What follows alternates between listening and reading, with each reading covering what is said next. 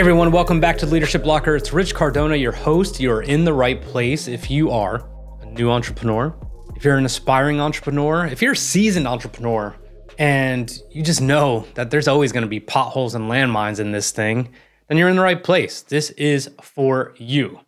Now, I want to mention some of the feedback I get from the people who I'm attracting, which is exactly the type of people I want to attract. These are people not only who may have businesses or have businesses that they want to start, but people who are, in that age range between like 35, 40, 45, around there. And you were just wondering, what the hell am I doing with my life? And I'm not talking about the risks that you're taking. I'm just talking about the level of happiness that you are not experiencing. Okay, just not being at peace with yourself. And it's important for me to talk about a lot of my experiences because I know they can help you, because I lived a life for about 38 years before I actually figured out what the hell was going on. And now in the last couple of years, the sky's the limit. I could not be a happier person. And every day you hear me or listen to me or see me, I'm having one of the best days because I am the best version of myself that you're encountering. So today, what I wanted to cover was why we don't go after what we want, why we're afraid of it. Okay, you and I both know that there's things out there that we desperately want to have. And it doesn't necessarily need to be those material things like the car or the house or the jet or the money or whatever. It could be a person that you want to be in a relationship with. It can be having a best-selling book. It could be to be the CEO of the company that you work for right now. But for whatever reason, sometimes we come across as paralysis by analysis. And I've been doing a lot of thinking about this, and I've broken it down into a few things. The first reason that we're afraid is because we're afraid of failing. The fear of failure is real. Come on. There's very, very, very few people that we know that aren't afraid of failing. Now, the fear of failure can plague us in a couple different ways. One is that we start to kind of predict the future. Okay, now we think about what we want.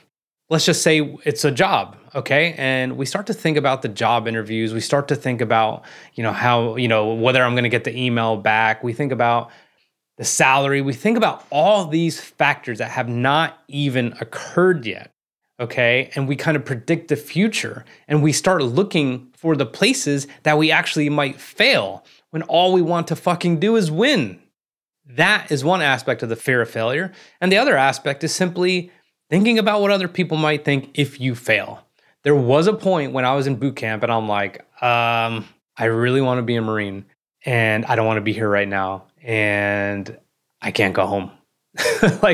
You can't go home and say you can't cut the mustard, okay? So I was afraid of failure in that regard. But what I was thinking about, the driver there was what everyone else would think, okay? And that's the other aspect of fear of failure. So those things get in the way of us getting what we want.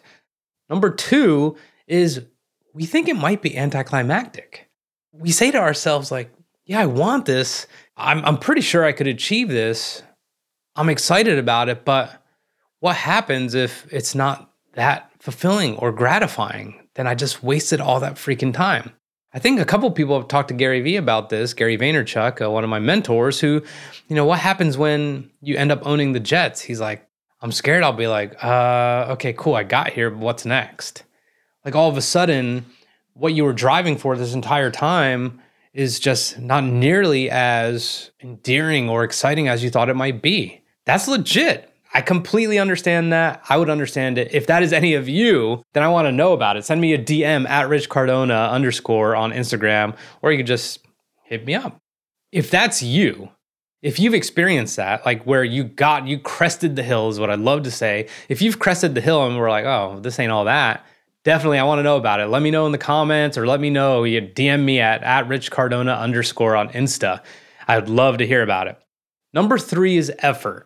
Now, I talked a little bit before about seeing the future and thinking about all the ways it could go wrong. This is different than that. This is looking at the future and determining, holy shit, that is a mountain of effort. It is going to be vicious. It is going to be unforgiving. It is going to be time consuming. It is going to be emotionally draining. it's going to affect everything. That's another reason we're afraid of what we want, is because we think of the effort associated with it.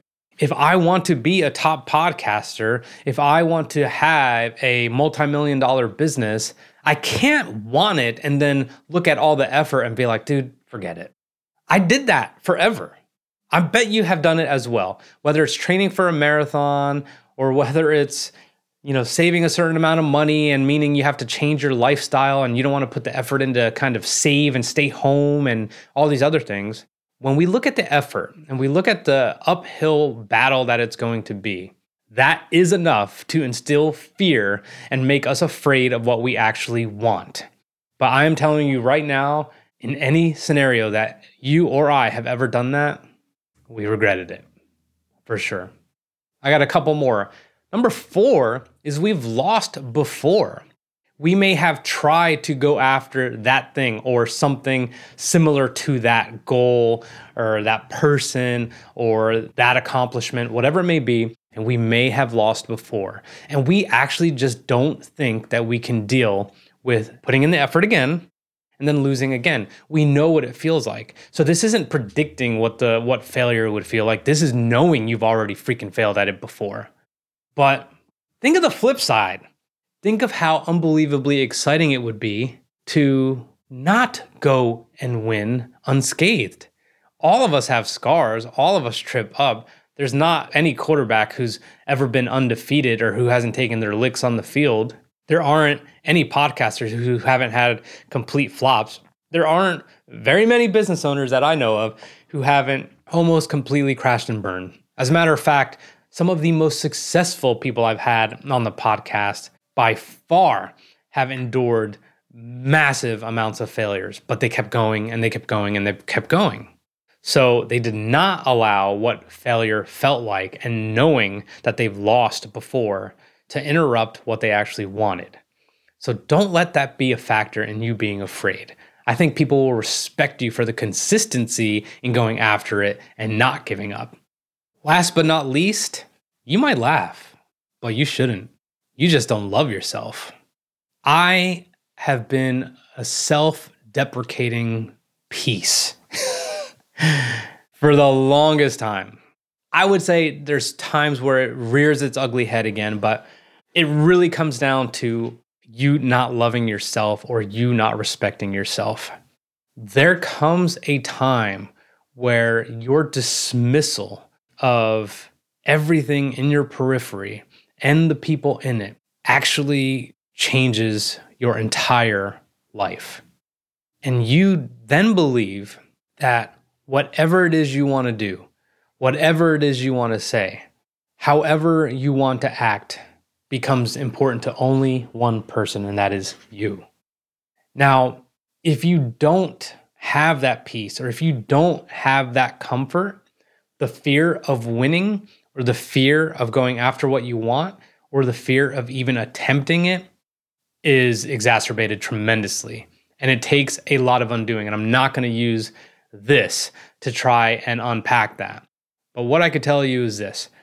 If you're capable, if you're not afraid of the effort, if you have the resources, if you have a plan, if you know it is actually achievable, no matter how scary it is, the one thing that might be the anchor that might have you wearing cement blocks as shoes is that you actually don't love yourself. And what I mean by not loving yourself or not respecting yourself is actually this.